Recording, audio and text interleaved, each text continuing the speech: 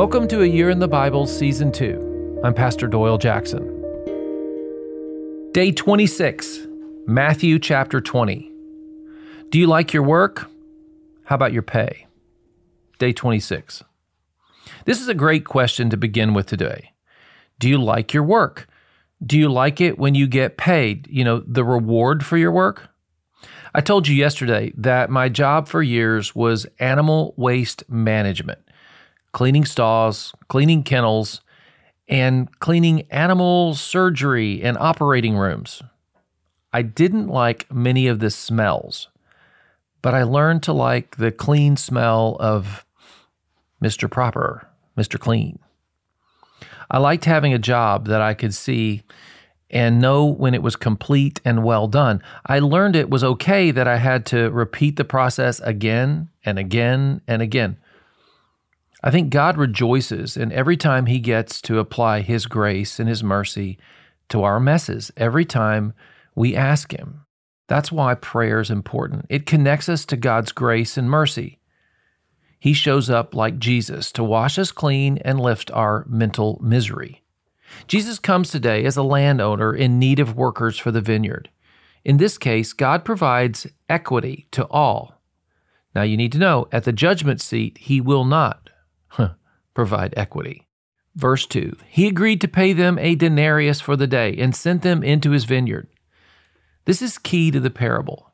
You must agree to the terms to receive the reward. A day's work and salvation, have the same reward.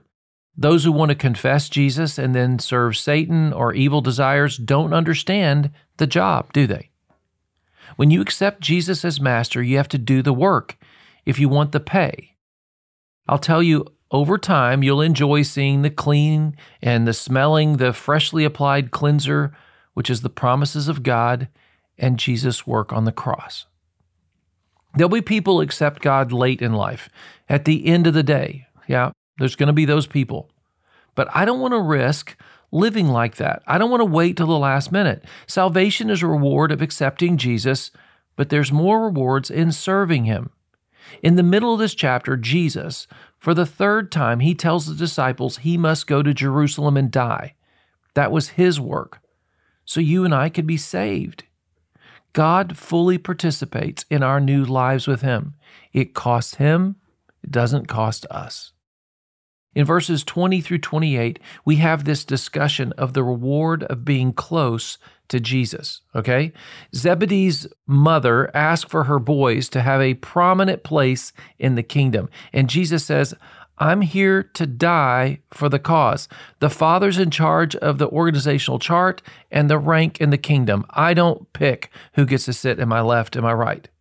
To be great, He says, we must first embrace humility by serving. And in so, you and I will find freedom and power. Jesus said, I came to give my life as a ransom for many. See, Jesus demonstrates this principle by promoting two blind beggars. He heals them, they receive their sight, and they follow Him. They're now disciples. Let's pray. Father, I want to be a disciple that works hard from this day forward. Let me see the power of living in Jesus' name. Amen. You know, God's Word opens our eyes. I would love to hear from you. If you've been listening and you've never emailed me, would you email me today for the first time? Say hello, tell me your name, and tell me how you found out about the podcast, because I want to encourage you. I want you to know you're doing a great thing. You're getting to know the Lord and you're reading the Word. Send your emails to pastor@tcnd.org.